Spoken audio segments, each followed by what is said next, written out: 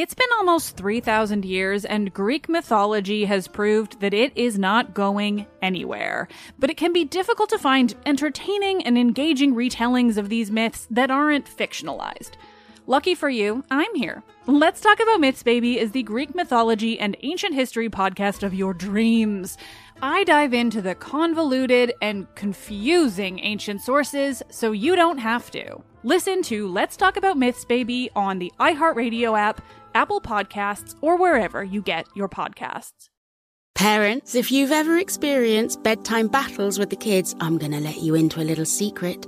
The Koala Moon podcast has revolutionized over 20 million bedtimes, with parents like you calling it life-changing and the perfect nighttime routine.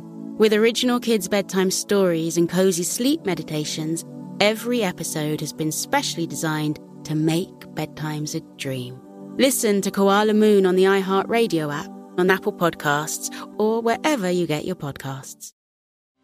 Discover a new educational and interactive podcast, Stories for Kids by Lingo Kids. Our episodes are packed with fun activities. Right, Elliot? Oh, yes! We went shape hunting around the block, and we found spheres and cubes on the street. That was great fun. Join Stories for Kids, the Lingo Kids podcast, inspiring you to learn while having fun. Listen to Stories for Kids on the iHeartRadio app, Apple Podcasts, or wherever you get your podcasts.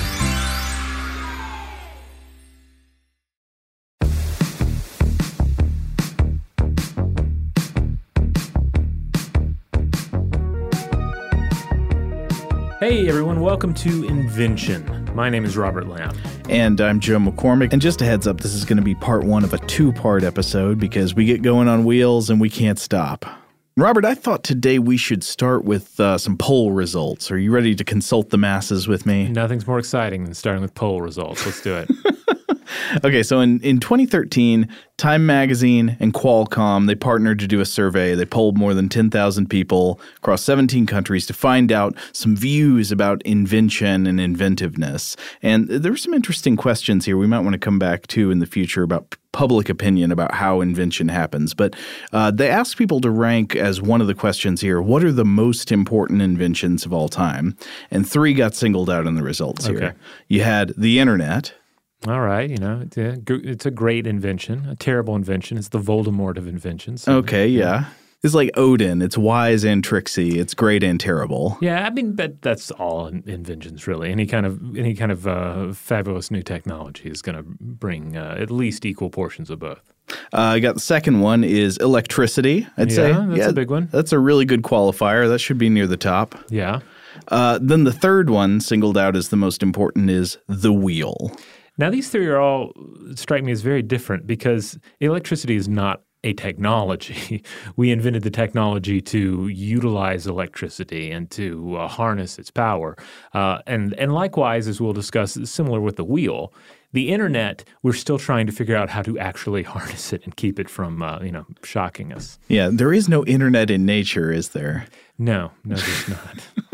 And people might say there are no wheels in nature, though you could make an argument either way on that, and we'll come back to that in a minute. But it's true that people really do often single out the wheel as like the most important invention in history, right? It's in all the Gary Larson cartoons for a reason. Oh yeah, there are at least there are probably more than 2, but I ran across at least 2 Gary Larson cartoons about cavemen inventing the wheel or trying to invent the wheel, generally getting something drastically wrong, like riding strapped to the outside of it as you're about to go down the hill. There's so many bits of fiction that have explored the idea of inventing or reinventing the wheel. The Hulu show Future Man recently explored this with a time traveler going to a post-apocalyptic future and having a job in this primitive society as a wheel maker. And so he keeps trying to improve upon the design, and they're catching on fire, they're falling over until he finally gets the design right. Well, yeah, I love how it's this cliche that it's the quintessential example of like an already perfected technology that you don't need to mess with anymore, right? Mm-hmm. Like the cliche is let's not reinvent the wheel, meaning let's not waste time overthinking something. Right. Sort of equivalent to if it ain't broke, don't fix it. Though I think this is ironic given what we're going to talk about in today's episode, because throughout history, the wheel has undergone lots of reinventions and refinements that make it work better or adapt it to a particular use. Let's not reinvent the wheel is actually a really stupid saying, because we're constantly reinventing the wheel and we're much better off for those reinventions. Yeah, like in this episode, we're not even going to really get into the tire all that much. But certainly, the next time you need a new tire for your vehicle, just go to the mechanic and ask for a wheel. Yeah. Say, hey, give me one of those wheels. It hasn't been improved upon since medieval or prehistoric times, right? Just throw a wheel on there. I don't care what kind. Just put it on there. Stone, wood, doesn't matter. Well, this brings up a really good point that we should make at the beginning. A caveat that we must raise. While the wheel is in a way a simple machine, it's simple in principle, the history of the wheel is a vast, complex subject full of questions that aren't yet and may never be answered or solved, like where and when the wheel was truly first invented, though we'll talk about some ideas about that today. There's just obviously not a chance we can do justice to the entire history of the wheel in a single episode. So I think today we're going to have to consider this sort of a first foray, trying to cover some of the basics, some interesting observations, or things that seemed interesting to us, and leave ourselves the opportunity to come back and visit more of the particulars from the invention history of wheel technology in the future. For example, as you say, about tires, we wouldn't have the wheeled vehicles we have today without tires, and that's just something that we didn't even get into. Now, we typically consider wheels, again, the product of human ingenuity alone. Yet the basic form pops up in nature as well, and not only in the form of creatures that can curl up into protective balls. What's your favorite creature that curls up into a protective ball? I mean, Sonic the Hedgehog, I guess. Yeah, actually, there are a few that come to mind. I'll get to one in a second. But, okay. One animal we do have to focus in on is certainly the rotifer, the microscopic aquatic animal whose very name is Latin for wheel bearer. Okay, so does it have wheels? Does it roll around in the microscopic world? Not exactly, but it's the name is a reference to the crown of cilia around the rotifer's mouth, which move rapidly to aid locomotion and feeding. But contrary to its name, they themselves don't actually rotate. So it's more kind of like circle bearer. Yeah. Now, you do have creatures like the Mount Lyell salamander and the mother-of-pearl caterpillar, both of which curl their bodies into hoop-type forms, into little ball-like forms, and can roll away from threats in their hilly environments. Yeah, likewise, Robert, have you ever seen video of the wheel spider? Oh, I don't think I have. No, this is really cool. It shows up in some documentaries. So it's a spider that's native to the Namib Desert. And the wheel spider it's a ground-walking spider, obviously. It's in the desert. It's a huntsman spider. It's not a web spinner. But it burrows down in the sand dunes of the desert. And it has a mortal enemy, a parasitoid wasp. Now, even if you don't like spiders, if you don't know much about parasitic wasps, watching what a parasitic wasp does to a spider this is worse than any horror movie. It's like the most horrifying thing in nature. Only if you're sympathizing with the spider. If you're on Team Spider, which I guess you are, Joe. I guess I am, yeah. Myself. You're into just like putting an egg on something that ends up eating that thing. I know your general proclivities. I'm on Team Wasp whenever it's Wasp versus Spider. If it's Spider versus pretty much anything else, I'm on Team Spider. Well, I guess that's the other way to think about it, that the wasp is a miracle of nature that is really awesome. So the parasitic wasp lays an egg on the spider after paralyzing the spider. Then the egg hatches and the larva can eat the spider at leisure, sometimes sort of from the inside out. So when a wasp attacks, obviously this spider is desperate to escape. It doesn't want to get paralyzed and eaten by a larva. But it can't crawl across the dunes fast enough to get away from the wasp. So what does it do? If it can, the wheel spider cartwheels down a sand dune, rolling away at high speed to escape becoming a host. And I've read that it can travel at like more than 40 revolutions per second. That's awesome. And again, this is dependent, though, upon a hilly environment, some sort of slope down which it may roll. Yeah, and the spider being near the top when it gets attacked, right? Like if it's at the bottom when it gets attacked, no dice. Yeah. But, of course, these rolling animals, in a way, are not true wheels in a technological sense, because when humans use wheels, What's crucial is that the wheel is paired with an axle, and that the wheel and axle together provide continuous rotational force that can be used to move a fixed body. So it's not just a wheel rolling by itself, right, with Thag and the Gary Larson cartoon taped to the outside of a round stone rolling down a hill. So the question is there anything more like a true wheel in the natural world where something rotates around a fixed body to move it? I mean, there's nothing quite like a wheel in nature, but there is a rare example of a similar movement that takes place, and that's with bacterial flagellum, a structure found in species such as E. coli. The flagellum essentially amounts to a long helical screw that rotates to propel the bacterium through its environment, much like a boat's propeller. Yeah, and a boat's propeller is pretty much a wheel, I would say, yeah. Yeah, depends on the same sort of movement. Now, of course, lots of things in the natural world that are not alive also roll. Oh, yeah. I mean, snowballs are going to roll downhill and get bigger. Pebbles are going to roll. So these are certainly examples that early people would have, in various cases, had access to. They could have seen in action and seen what rolling consists of. But another one we often forget about is the rolling world of poop. Oh, yeah? Yeah. I mean, consider, for instance, that the near constant poops of the goat are essentially self-hiding, rolling away from these hill roamers, which gives them an advantage against stalking predators with a nose for their scent. And then on the other end of the spectrum, you have the poop of the wombat that is more cubical in shape. And one of the theories here is that since their poop is an essential calling card for other members of their species, like essential for territory and mating and so forth with the wombat, it pays for these poops to not roll away and hide themselves. And thus they have this kind of cubical structure to them. And then in addition to poop, various seeds and fruit as well certainly roll away after they have fallen. And outside of the actual movement of rolling, we should also note that the basic form of the wheel is but what? A circle, a disc. And one needs only glimpse the sun or the moon in the sky or see various other circular forms in nature to grasp the idea of, if not a disc in rolling motion, then at least a disc. Its essential shape can be found fairly easily in the natural world. Absolutely. Now, one of the things I think we have to also acknowledge up front is that when people say that the wheel is like the most important invention of all time, I think what they're usually thinking of is the wheel for transportation. But we should also acknowledge that the wheel is way bigger than just transportation applications, right? Even in technology. Are you saying they could be a complete psychopath and they're the braking wheel, obviously. No. The greatest human invention. How did we ever strap people down and break all their limbs before that?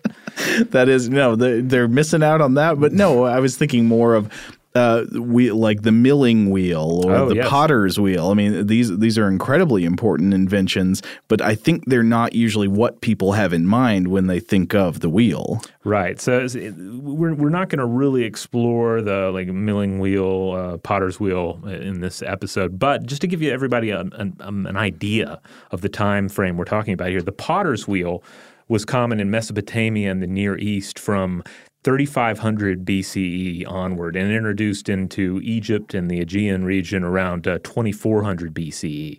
And this is simply the basic idea here is it's a centrifugal force that allows the potter to squeeze and shape the item that they're crafting here. It allows for better and faster production of pottery. And I would guess more uniform as well. Right, yeah.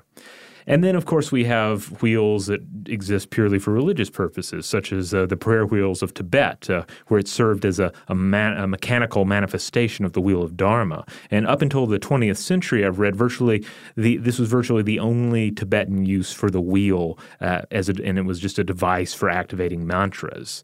Tibet, after all, is a mountainous region where you can imagine that carts and chariots would be of limited use.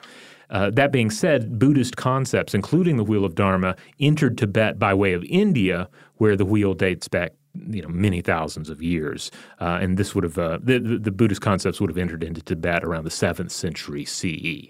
I mean, it is interesting the extent to which the idea of the wheel has permeated culture and language, like that I can scarcely think of the idea of something recurring without recourse to the image of the wheel. Yeah, and that's something that we're going to keep coming back to again and again. It's like the technology of the wheel travels, but so does the idea of the wheel, the symbolic legacy of the wheel. Ancient technology that we can then use to try and understand the human experience or the passage of time or the cosmos or the machinations of the gods. Yeah, well, I mean, I have no way to prove this, but I have to wonder, like, do cultures that use wheels, are they more likely to think of history in terms of recurring cycles than cultures that don't? Well, certainly this was the older way of looking at time, was the cyclical nature of it. So it does make sense that those two would go hand in hand. Now, of course, the important thing to note about all of this is that even though the wheel is an ancient invention and it's hard to nail down exactly when it comes about, there was a time in various cultures before the wheel, or at least before the wheel was something that could really be utilized. But before even the simplest wheeled vehicle, load was limited by the back. Yeah. Then in snowy climates, sled and ski technology developed because you don't need a wheel for that. You just need something you can drag through across the surface of the snow. In other areas, you're limited by animal carrying capacity, right? If you've domesticated a horse or an ox or some other creature that can carry things on its back for you, so you do not have to carry them on your back. Draft animals, yeah. Or pack animals. Yes. Though certainly these were advanced cultures. They had their technology. Well, this is going to be something that will come back throughout the episode, which is I think we want to somewhat challenge the idea that the main sort of bottleneck in the adoption of wheeled technology is the invention stage. I think actually we're going to see some pretty good evidence that you could perfectly understand the concept of a wheel and even use it in some contexts without transitioning your culture to wheel-based transport in general, because it's not as useful to you as it might be to somebody else. Now, before the wheel, if we're going to try and imagine the precursor to the wheel, it's likely a sledge type operation and this would have worked exceedingly well in the snow. And this was the kind of technology that was likely used to haul stones to Stonehenge. Yeah, we've talked about the building of the pyramids on Stuff to Blow Your Mind before. And one of the amazing things about the pyramids is the idea that all the evidence seems to indicate the pyramids were built without wheels.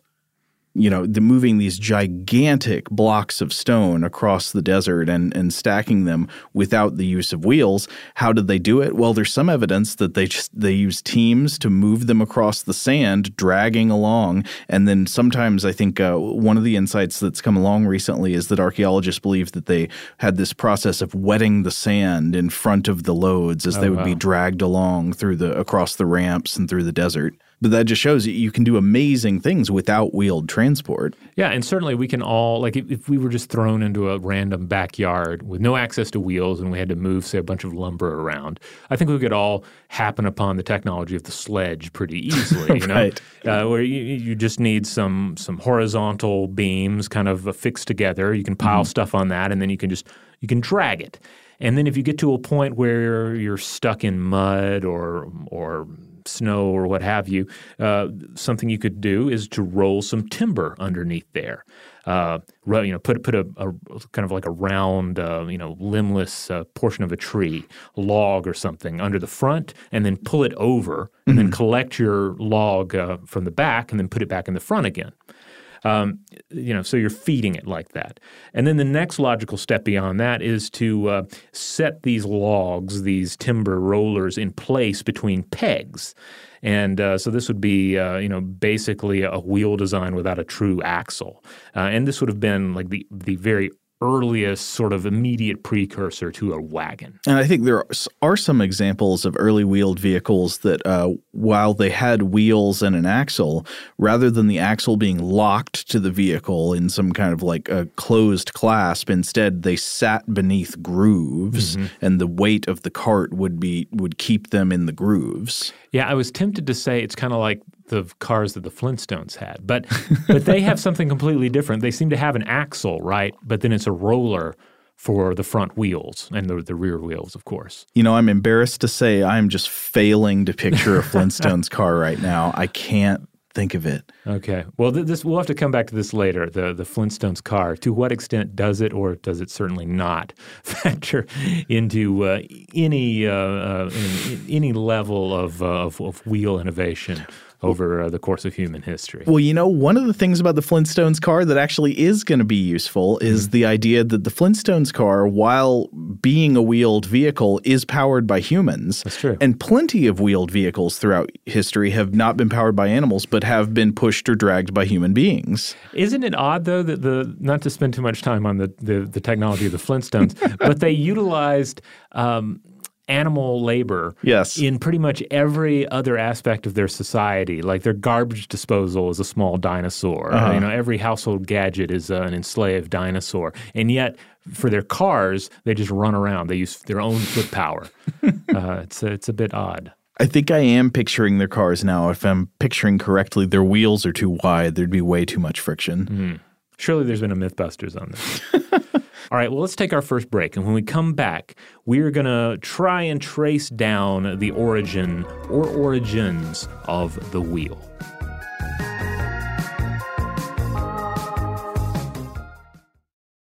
Who hasn't heard names like Achilles or Odysseus, Cassandra, Medusa? But how much do you know about them from the ancient world? Let's Talk About Myths, Baby is the podcast bringing the ancient sources to life. Greek myth and history is timeless, and unless you've been living under a rock, you have seen just how true that is today. But there is so much more to these characters and stories than what pop culture can do justice. I'm Liv Albert, the host of Let's Talk About Myths, Baby, and every week I bring you stories from the ancient world, both mythological and historical, to breathe new life into these thousands of years old stories. I'm also regularly joined by some of the most brilliant names in the field of archaeology and ancient history, authors of your favorite retellings from today, and everyone in between. Join me as I dive into the wild world of the ancient Greeks and their stories. Listen to Let's Talk About Myths, Baby on the iHeartRadio app, Apple Podcasts, or wherever you get your podcasts. Parents, if you've ever experienced bedtime battles with the kids, I'm going to let you into a little secret. I'm Abby, a mother of 2, and I had these battles myself. Endless excuses, delay tactics, and many tears and tantrums. But I've created a solution. The perfect kids podcast that makes bedtime a dream. It's called Koala Moon, and it's hosted by me, Abby. With over 300 episodes, packed with original stories and sleep meditations, Koala Moon makes bedtimes easy and enjoyable. Episodes start out engaging and really rather magical, but as they progress, they gently slow to a calm and relaxing pace to have your little ones out like a light. Since launching in 2022, Koala Moon has helped with over 20 million nights' sleep and received over 6,000 5-star reviews. Win back your evenings. Listen to Koala Moon now on the iHeartRadio app, Apple Podcasts, or wherever you get your podcasts. Parents, ready to discover a new educational and interactive podcast for kids? Join Stories for Kids by Lingo Kids, where episodes are packed with fun activities. Right, Elliot? Oh, yes! We learned how to recycle at the beach. That was great fun. Callie, what do you say? It was. And that time when we did the science experiments and Billy made raisins dance. So cool, Billy. He did. Not to mention when a certain Elliot took up swimming classes with Lisa. That was me. Bet you can't catch me. I'm going to get you. All this fun and more in our Stories for Kids. Lingo Kids Stories for Kids is now available on Storybutton, the kid-friendly device for screenless podcast listening. Listen to Stories for Kids on the iHeartRadio app, Apple Podcasts, or wherever you get your podcasts.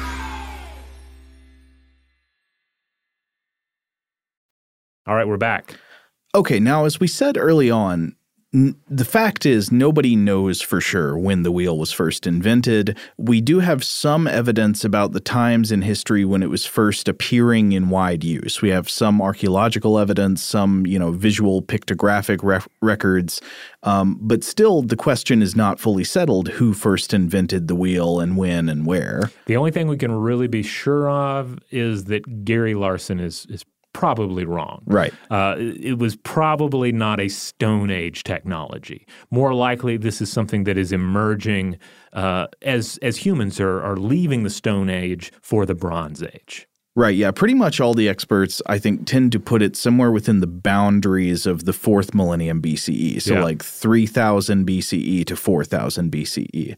And we'll be discussing a couple of books that offer different theories about this. Now, while we will be talking about the wheel as an invention, I think one thing we want to emphasize is that we shouldn't necessarily assume that any place and time in history where we find a lack of wheel technology, whether that's, the whole world earlier on or cultures that didn't use a lot of wheel transport even more recently, that we should attribute that to the lack of the ability to come up with the idea of a wheel. Right. Because to the contrary, I think there are lots of good reasons to believe that many cultures throughout history perfectly understood the concept of a wheel. Oh, yeah. Like we already touched on the Tibetan example. And, and we'll be coming back around to the South and Mesoamerican example. Exactly. So, they understood the idea of a wheel just fine. They simply didn't have much use for it in transport and could meet their transport needs better in their environment with humans and animals than with wheeled vehicles. And just as a quick analogy, this isn't a perfect analogy, but just let's play a little imagination game. Imagine yourself suddenly dropped into a Neolithic context. Okay. There's a world without highways and all that stuff. How useful now is your extremely advanced 21st century car if you want to move stuff around? And that's a car with rubber tires and suspension and all this stuff that the earliest four-wheeled vehicles didn't have. Right. You would have to, even assuming you had a four-wheel drive vehicle, a nice, like just the most robust rural mud-in truck you could possibly acquire, and you took that with you back in time. You hooked that up to the flux capacitor. Only certain environments would really work for you, and then only until you ran out of gasoline. Yeah. Well, okay. Let's ignore the gasoline and say your car's being pulled by horses or pushed by humans or something. Right. Or you just need garbage to put in there, like the flux capacitor. Yeah. Exactly. Yeah. You're going to run into problems very quickly, especially if you want to go in different kinds of places with it. Mm-hmm. Let's say you get to some uneven terrain or some mountains or some mud or some swamp. I mean, they're just suddenly you are met with the reality that Earth is not made for cars. And you can extend that principle to say that really Earth is not made for wheels. Environments that are friendly to wheels are generally environments we've made with wheels in mind. This is sadly where I feel like the Mad Max movies, especially Thunder Road, have really done us a disservice, imagining a future in which these vehicles just seem to roam everywhere. But I guess a desert environment, as depicted in those films, like that would maybe be an example of the kind of environment where, yes, post-apocalyptic vehicles could run wild in essentially a civilization that's sliding back towards Neolithic times. Yeah, and they've got modern technology on their wheeled vehicles. Remember, they got like dune buggy tires and stuff, and they've got old decaying roads to drive around on. Not exactly perfect, but yeah, I know what you're saying. But I'm just saying, imagine yourself traveling across the wilderness with cargo in a place without paved roads. Would you rather have a cart with wheels or a team of pack mules? Mm. Now, humans carrying loads and animals carrying loads have inherent advantages that wheeled vehicles just don't have. They can go around obstacles. They can take their time with uneven footing and all that. There are just tons of contexts where a wheeled vehicle, even a pretty advanced one, is not super useful. Now, on the other hand, while we don't have to assume that lack of inspiration was the main impediment to the adoption of wheel technology, at points throughout history, obviously the idea did have to occur to people. And so it is fun to think, like, what were those moments like where ancient inventors were struck with this idea? I just have to mention, I don't know how good of an idea this is, but I at least found one very interesting and weird-looking paper on this subject, which was by Gerhard Schultz in Contributions to Zoology Psychology in 2008 called Scarab Beetles at the Interface of Wheel Invention in Nature and Culture. Ah, of course. I mean, the dung beetle, but back to poop again. Yes. At the time, I almost interrupted to say, I'm going to talk about poop. I'm so excited, but I didn't. Okay, so here's how it comes in. Schultz writes in his abstract, quote, "The combination of rotation and the use of low friction resistance of circular and smooth surfaces to transport a heavy load, as is seen in scarab beetles rolling dung pills, is the closest degree of similarity to a wheel found in nature." I think he's excluding the bacterial flagellum. Right. I mean, this would be an animal. This would be an example in nature that ancient people would have seen. Yeah, see with the naked eye. Yeah, populations of dung-rolling scarabs may have benefited from the early domestication of large mammals in the Middle East. I suggest that an increased opportunity to observe pill-rolling scarab beetles has inspired humans to invent the wheel. Now, who knows if that's actually true, if he's right at all about what he's saying about scarab beetles, but it's not hard to conclude that observing one form or another of rolling behavior in nature could possibly have helped inspire the idea of rolling wheels in technology. Yeah, I feel like, I mean, he could be right. It's a fine hypothesis, but I would tend to lean more towards it's probably a number of things, right? Right. It's seeing the scarab beetle. It's noticing the shape of the sun and the moon. It's just kicking stones around and pebbles around and eventually toying with some of the more constructed forms here. Now, we do have some evidence that the wheel was not invented just once, but was independently invented at different times and places throughout history. Yeah, I was reading about this in a book by anthropologist Brian M. Fagan, along with a number of collaborators, titled The 70 Great Inventions of the Ancient World. And he talks a good bit in there about the wheel, and he points out that, it was probably invented at least twice. First, somewhere between Mesopotamia and the Danube around the 4th millennium BCE.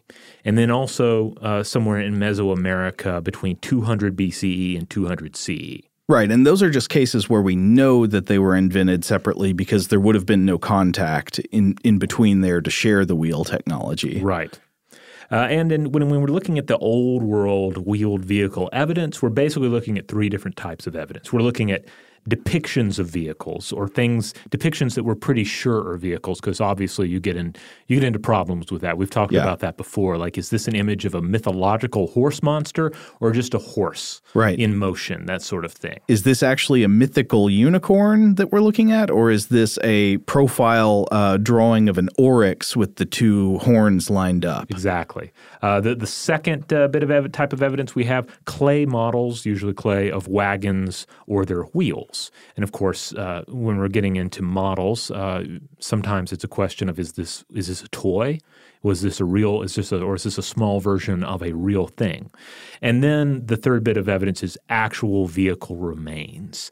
And it's actually, I was really surprised at some of the reasons why we find some of these vehicle remains. We'll get into it. And of course, in all of this, we're not talking about like one particular model of wheel use. There's not one wheel technology, but multiple wheel technologies. Yeah, exactly. Now, a book that I was reading to prepare for this episode is called The Wheel, Inventions and Reinventions by Richard W. Bullitt, Columbia University Press, 2016. And this book is really interesting. Now, Bullitt identifies 3 classes of wheels, actually, 3 basic streams of technology that go in different directions and start at different times. First of all, you've got the wheel set. And what makes this is that the wheels are fixed to the end of an axle and they turn together when the axle turns. So this would be a wheel set. It looks like a barbell. Right. And the wheels don't rotate independently. The other version would be you've got an axle and wheels do rotate independently, so they can spin at different speeds and all that kind of thing. And then finally, you have this thing that doesn't show up until the modern world, which is casters, like you have on an office chair or a shopping cart. And this rotates on an axle, but also pivots in a socket above the wheel. These are very useful if you want kind of omnidirectional rolling. Yes. Types 1 and 2, Bullitt writes, he agrees that they were invented sometime between 3000 and 4000 BCE. The caster came into use only about 300 years ago. And Bullitt has a hypothesis. He makes an argument that I'll get into the details of in a minute, that the first wheels to see major use were wheel sets, like you would see on a train, with the fixed wheels on the ends of an axle. And they were used in the copper mines of the Carpathian Mountains of Eastern Europe around 4000 BCE. And we'll get back and explore that in a minute. But one of the things that we should acknowledge is that each of these different types of wheels, we'll ignore the casters for a bit because they're much more recent. Each of the other two types have different advantages and disadvantages. Like wheel sets are easier and cheaper to build. You can just, basically have like a square plank and then put round wheels on each side with square holes to stay put. And they're also less likely to have a wheel like come off and have the cart turn over. Right. But wheel sets have a big problem, which is just imagine trying to move a heavy cart with wheels on a fixed axle. Now try to imagine turning it. Oh, yes. Yeah, this is a pain in the butt. This is going to be a real problem. So independently rotating wheels are much, much better at turning, basically better at doing anything other than going in a straight line. But of course, they have their own drawbacks. The wheels can come off. There's more problems with like friction and wear and tear on the axles and all that. Of course, cars use independently rotating wheels. Trains early on tended to use wheel sets because they were on tracks. It's easier to ensure that they would only be steered through a turn very gradually because there was no manual steering. All the turns could be dictated by the placement of the tracks. Another thing that Bullitt points out that's pretty interesting is that he says basically throughout history, if you look all around the world, in places and times where wheels were used, the two-wheeled cart was much more common than the four-wheeled cart. And the main reason for this is that the two-wheeled cart is easier to steer and has less friction. Yeah, like basically a two-wheeled cart is kind of like a hybrid of human and wheel. Yeah, or animal and wheel. Or animal and wheel, whatever is pulling or pushing the contraption. But when you have the four-wheeled cart, yeah, it's almost like all machine. And then, of course, you're going to have something pulling it as well. Yeah. But that's essentially in this whole episode is we're talking about the emergence of wheel technology. We're talking about the emergence of cart technology. Yeah. Like the cart is the real invention here. Various designs that use a pair of wheels or four wheels or more as a means of transporting goods, people, etc. Now, we've touched on this already, but of course, wheels are great if you have a smooth surface. Like a smooth, hard surface, right. Just like a flat rock face or something. Right. If you're in the desert of the Mad Max movies, then I guess you're doing pretty well. But just throw in just a little mud and the situation gets worse. Right. Thus limiting the use of wheels and making the road a necessary invention. Yeah, and just last episode we were talking about roads, of course. And we'll have a few more things to say about roads today. Now, when we look back to the first actual wagons, we're looking at evidence around 2600 to 2400 BCE. We're looking at stuff in Kish and Ur. You're looking at narrow two-seaters, fixed axle, drawn by some sort of a beast. And most experts favor Mesopotamia as the birthplace of the cart. Yeah, Bullitt disagrees with this, but right, this yeah. I think has been the consensus for a while. Yeah, this is the general consensus. But again, this is not something that we can be 100% certain of. But the thing is, though, the earliest evidence doesn't actually prove this out. There's evidence of Neolithic wheels in what's now Poland from 3450 to 3100 BCE, ceramic vases that depict four-wheeled vehicles attached to a V-shaped yoke. And then we have clay models of four-wheeled vehicles from Hungary, same period, wood wheel remains from Switzerland and Slovenia from around the same time as well. We also have some 500 burials of the Novotitorovka culture, which would have been somewhere between 2500 and 3000 BCE. And here we have actual wagon remains, really considerable vehicle remains from surrounding cultures as well. And according to anthropologist Brian Fagan, whose book I cited earlier, along with the invention of the wheel, you also have the language of the wheel. In a sense, you have the software of the wheel traveling with the hardware of the wheel. And this is actually an interesting way that people sometimes use to try to figure out what was going on in ancient cultures when we don't have archaeological remains, is looking at traces of what people had words for at different places and times. Right, and so there's this whole practice of sort of tracking the language for wheel, looking at how, for instance, in Sumerian it's something like Gerger, and in Hebrew it's something like Galgal, and in Georgian it's something like Gorgal. Wagon technology would have reached India by the 3rd millennium BCE and China by 1000 BCE, though by that point chariot technology had actually outstripped it, reaching China around 1200 BCE. So you can just sort of imagine the chart in your mind, a map of Eurasia and the Middle East and all these various lines of communication as wheel technology and various versions of wheel technology spread with trade and warfare. Now you might wonder, despite what you said earlier about two-wheeled carts being more popular, why then do we see more ancient four-wheel carts in some of these remains? Well, I wonder if that might have to do with just the circumstances through which they're preserved. Exactly. That Fagan suggests that it may be due to the fact that the four-wheeled cart was a status vehicle for burial. It's like being buried in your Lexus. Yeah, and also, how do you want to ride to your grave? Perhaps wrapped up or even put into some sort of a box. Do you want to be in a two-person cart, or are you just going to fall out? No, you want to be up there laying nice and proper in a four-wheeled cart. It makes a certain amount of sense. An ancient mummy in a shopping cart. Yeah. Here's something else that Fagan adds, quote, "But the ownership and use of the vehicles is far from understood. There is ethnographic evidence that suggests that when vehicles have been introduced to non-vehicle societies, they may have become communal property and require constant decision-making concerning their use." This is interesting because it forces us to rethink like how a cart or a wheeled a bit of technology would have even fit into an ancient culture. Certainly we end up looking back in time. We want to apply that Flintstone model, right? Where we're just thinking about modern cars and the way that we use modern cars now. And also, you can throw in the way we're using modern cars now is already changing. We're getting into this whole rideshare culture that is drastically different. So Fagan also, he spends a fair amount of time with this. He also writes that it's possible that the use of funeral carts in the late 4th and early 3rd century BCE were so widespread that, quote, "their religious purpose outweighed any functional constraints to maintain them.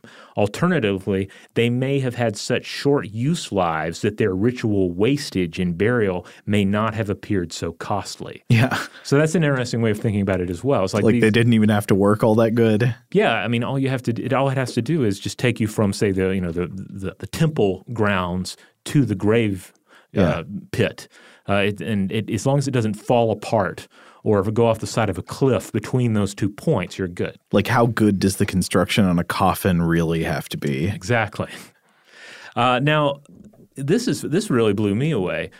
Some of you might be wondering, well, you've talked about two-wheeled carts. We've talked about four-wheeled carts. But what about the one-wheeled cart? What about the mighty wheelbarrow? Yeah. Now, one thing that might strike us as odd is that in a Western context, I think we almost always think about the wheelbarrow as a tool of getting work done. You put mulch in it or something and roll it away. And the wheelbarrow is a wonderful, simple little invention. It combines the wheel with the lever, right? You get leverage by lifting up against the wheel and you don't have to carry all of the load and roll it off to wherever you need it.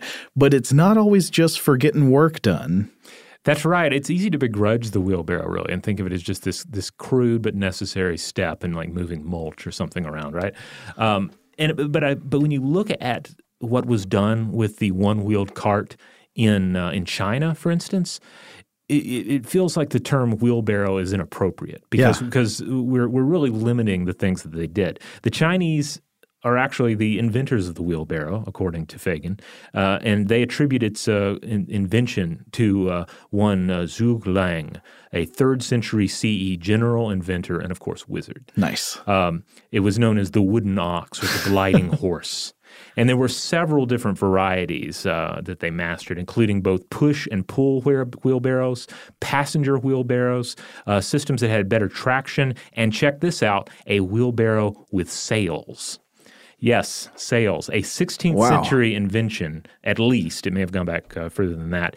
And it had 5 to 6 foot or 1.5 to 1.8 meter sails to deploy when terrain and winds permitted. So this is a land sailboat. Yeah, essentially, yeah. But I would never have thought of the wheelbarrow like reaching such heights of technological advancement. Again, it feels unfair to even call that a wheelbarrow. No, I think I would assume you'd have to have a human steering it, right? Yeah, I would assume there'd have to be a human in the mix there, for sure. Now, otherwise you're in for a wild ride. Well, with the wind involved, it seems like it could get kind of wild, for sure. All right, we're going to take a quick break, but we'll be right back.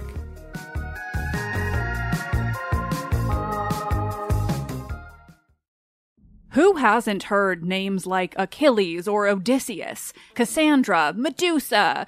But how much do you know about them from the ancient world? Let's Talk About Myths, Baby is the podcast bringing the ancient sources to life. Greek myth and history is timeless, and unless you've been living under a rock, you have seen just how true that is today. But there is so much more to these characters and stories than what pop culture can do justice. I'm Liv Albert, the host of Let's Talk About Myths, Baby, and every week I bring you stories from the ancient world, both mythological and historical, to breathe new life into these thousands of years old stories. I'm also regularly joined by some of the most brilliant names in the field of archaeology and ancient history, authors of your favorite retellings from today, and everyone in between. Join me as I dive into the wild world of the ancient Greeks and their stories. Listen to Let's Talk About Myths, Baby on the iHeartRadio app, Apple Podcasts, or wherever you get your podcasts. Parents, if you've ever experienced bedtime battles with the kids, I'm going to let you into a little secret. I'm Abby, a mother of 2, and I had these battles myself. Endless excuses, delay tactics, and many tears and tantrums. But I've created a solution. The perfect kids podcast that makes bedtime a dream. It's called Koala Moon, and it's hosted by me, Abby. With over 300 episodes, packed with original stories and sleep meditations, Koala Moon makes bedtimes easy and enjoyable. Episodes start out engaging and really rather magical, but as they progress, they gently slow to a calm and relaxing pace to have your little ones out like a light. Since launching in 2022, Koala Moon has helped with over 20 million nights' sleep and received over 6,000 5-star reviews. Win back your evenings. Listen to Koala Moon now on the iHeartRadio app, Apple Podcasts, or wherever you get your podcasts. Parents, ready to discover a new educational and interactive podcast for kids? Join Stories for Kids by Lingo Kids, where episodes are packed with fun activities. Right, Elliot? Oh, yes! We learned how to recycle at the beach. That was great fun. Callie, what do you say? It was. And that time when we did the science experiments and Billy made raisins dance. So cool, Billy. He did. Not to mention when a certain Elliot took up swimming classes with Lisa. That was me. Bet you can't catch me. I'm going to get you. All this fun and more in our Stories for Kids. Lingo Kids Stories for Kids is now available on Storybutton, the kid-friendly device for screenless podcast listening. Listen to Stories for Kids on the iHeartRadio app, Apple Podcasts, or wherever you get your podcasts. And we're back. Now, we mentioned earlier, the emergence of wheels in the New World in South and Mesoamerica, for example. Mm-hmm. And our main evidence here revolves around models from El Salvador and Mexico from 200 BCE to 200 CE. and on through the Spanish conquest as well. And what these are, or the evidence we're looking at here, are small-scale wheeled animal toys. So they don't look like carts. They're not toy wagons. They're things like dogs and deer and even alligators with just simple wheels. Yeah. So an example would be there's like a clay-wheeled dog from, I think, about 1900 years ago that was made in what's now southern Mexico, the Olmec culture. So it's a clear sign that the concept of the wheel existed. Yeah. It was for toys. It was not something that was utilized. And it's not like there were people saying, or some kid is like, Father, why don't you make this into a vehicle of war? And then the father's laughing and saying, oh, no, that's kid stuff. We would never. But of course the question remains, like, why? Why didn't they take this technology that they clearly had, this understanding that they had, and scale it up? Now, one common explanation that's been given for this, I think this was also given by the historian Jared Diamond in like Guns, Germs, and Steel, that author. Right. His idea was that the indigenous American cultures never really developed wheeled transport at any kind of scale because they didn't have large draft animals to move the wheeled vehicles around. That book I mentioned by Richard Bullitt doesn't think that's a very good argument because he points out that the human was very often the creature that moved wheeled vehicles. Oh, yeah. I mean, let's just think back to the wheelbarrow example we were just given. The human can be the power behind various forms of the cart. And certainly, given the brutality of human history, the human may be doing so willingly or under duress. Yeah, so this brings us to this interesting question. We know that there are examples of places and times in human history where people had invented the wheel. They had the concept, like they knew how to make it. They just didn't really use it. Like historians are very often wanting to answer the question of why so many civilizations around the world never adopted widespread use of the wheel. And Bullitt sort of argues that the reason is it's not that they didn't have the idea. It's not that they didn't know how to use it. They were just not impressed with the usefulness of wheeled vehicles for transport when human and animal transport generally worked just fine. And Bullitt points out that almost all cargoes that people are trying to move can actually just be separated into loads of manageable size that can then be carried by humans or pack animals, or can be dragged along on a sledge. And instead, he argues that we should flip the question around the other way. What made wheeled transport especially useful at the times and places when it was widely adopted, not why didn't everybody else widely adopt it? And so this is Bullitt's theory. He says, quote, "The wheel was invented for use in copper mines in the Carpathian Mountains of Eastern Europe, and the four-wheeled mine cars in that region were pushed by miners and equipped with wheel sets, that is, wheel assemblies in which the wheels are fixed to the ends of the axle with the entire assembly rotating together." In other words, he's saying that the wheeled vehicle, the first widespread use of the wheeled vehicle, was as a local solution to a particular transportation problem rather than this huge revolutionary breakthrough which would be of immediate and obvious importance everywhere. So this is flipping on its head the idea that, how people answer these surveys, they say, oh, yeah, the wheel, that's the greatest invention of all time. He's actually saying, no, the wheel is not immediately and obviously useful in lots of contexts. It was immediately useful in a very particular context. Another way of thinking about it is the first widespread use of the wheel arose not as an example of engineering genius, but as an example of the particular mechanical usefulness of wheels in a very specific work environment. Okay, so how does he make this case? Well, Bullitt argues that the most accurate calibrated carbon dating of archaeological evidence shows that the wheel was being used in some places in Europe at least as early as the archaeological evidence for wheels in Mesopotamia. And we discussed a little bit about this earlier. He says that the earliest known archaeological evidence of a wheeled object is also a toy, like we've been saying. It was this zebra-striped bull with horns mounted on wheels from an ancient culture that existed in western Ukraine in the Carpathian Mountains, and the object is dated to sometime between 3950 and 3650 BCE. Now, again, as we've been discussing, the existence of a toy with wheels does not necessarily mean that the culture that produced it used large wheeled vehicles. Some peoples obviously understood the concept of wheels for toys but didn't have much use for them as transport. But of course, it could be a bit of evidence if coupled with some other evidence. So Bullitt asks a question: was there anything unique about the transportation needs of this mountainous region around 4000 BCE? And he says yes, it was the emergence of tunneled copper mining in the Carpathian Mountains. So he's saying that there's this period in history known as the Copper Age. It predates the Bronze Age. Before we were making a lot of bronze stuff, there was this Copper Age, which he said began around 5500 BCE in Serbia. And this was a metalworking age where copper ore was separated into pure metal and used to fashion copper tools and trinkets and objects. But, Bullitt says, by the late Copper Age, most of the low-hanging fruit had been picked. Like, there are surface copper deposits around the world, but those had already been depleted because copper became valuable, and so people found all of the exposed copper and mined it. And as the demand for copper remained or increased while surface copper supply decreased, there was this incentive to dig tunnels into the rocks to find deeper and deeper veins of copper to exploit. And so he says copper ore is valuable, but it's really dense. And he writes that it weighs about 140 pounds per cubic foot. That's really heavy.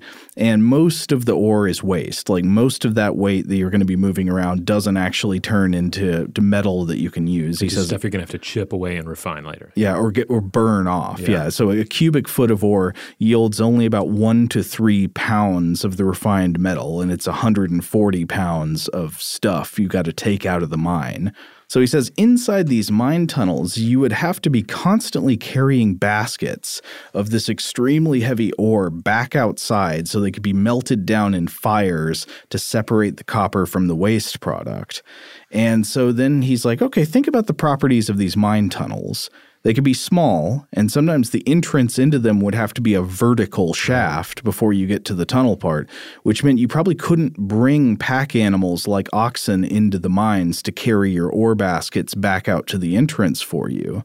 On the other hand, the inside of the mine shaft would have a relatively smooth rock surface that traveled in a straight line as the floor. So Bullitt argues that this is what made late Copper Age mines the perfect environment for the first four-wheeled vehicles in regular use for transport. The loads were very heavy, pack animals were not practical, and smooth stone surfaces on the floor of the tunnel were friendly to wheeled baskets or mine carts rather than being, covered in mud and obstacles and uneven terrain that made wheels impractical in a lot of other environments. This is fascinating because it reminds me of more modern examples of tunnel environments where wheels become a necessity. So, I mean, certainly large-scale mining, but I'm also thinking of smuggling tunnels. Oh, yeah. And even, I want to say, it's been a while since I read The Great Escape, but I believe they used some sort of wheels in that, didn't they? Oh, I don't know. I've never read it. I may have that wrong. I have to check back in. Maybe I have to remove that section if I got that wrong.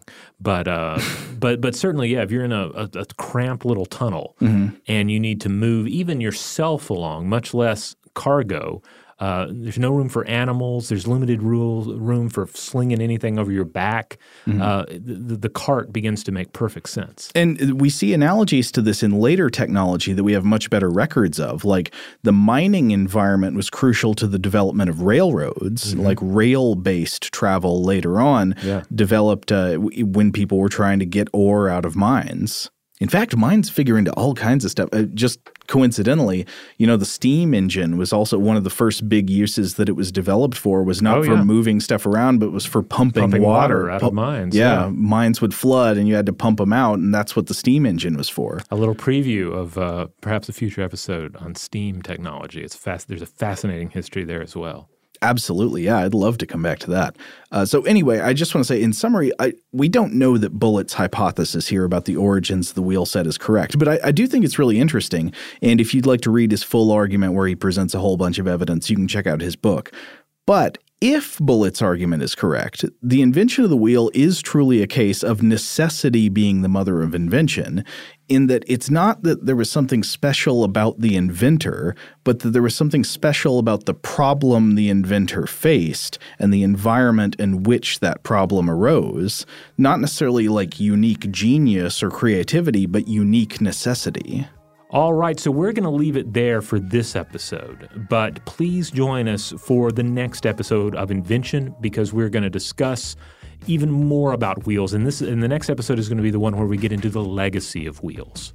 In the meantime, if you want to check out more episodes of Invention, head on over to inventionpod.com. That's where you'll find all those episodes. You'll find links out to some social media accounts that we're active on. You'll also find a link for our store where you can get a t-shirt with the Invention logo on it. That is available right now for your purchase. It's a fun way to support what we do here, but the best way to support what we do here is to subscribe to the show and rate and review us wherever you have the power to do so. Huge thanks, as always, to our excellent audio producer, Tari Harrison. If you would like to get in touch with us with feedback about this episode or any other, to suggest a topic for the future, or just to say hello, you can email us at contact@inventionpod.com.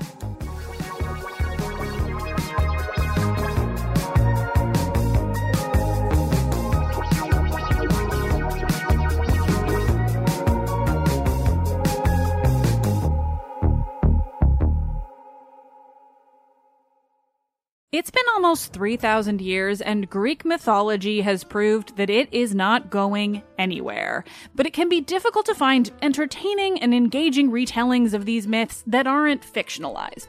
Lucky for you, I'm here. Let's Talk About Myths, Baby is the Greek mythology and ancient history podcast of your dreams. I dive into the convoluted and confusing ancient sources so you don't have to. Listen to Let's Talk About Myths, Baby on the iHeartRadio app, Apple Podcasts, or wherever you get your podcasts. Parents, if you've ever experienced bedtime battles with the kids, I'm going to let you into a little secret. The Koala Moon podcast has revolutionized over 20 million bedtimes, with parents like you calling it life-changing and the perfect nighttime routine. With original kids' bedtime stories and cozy sleep meditations, every episode has been specially designed to make bedtimes a dream. Listen to Koala Moon on the iHeartRadio app, on Apple Podcasts, or wherever you get your podcasts. Discover a new educational and interactive podcast, Stories for Kids by Lingo Kids. Our episodes are packed with fun activities. Right, Elliot? Oh, yes! We went shape hunting around the block, and we found spheres and cubes on the street. That was great fun. Join Stories for Kids, the Lingo Kids podcast, inspiring you to learn while having fun. Listen to Stories for Kids on the iHeartRadio app, Apple Podcasts, or wherever you get your podcasts.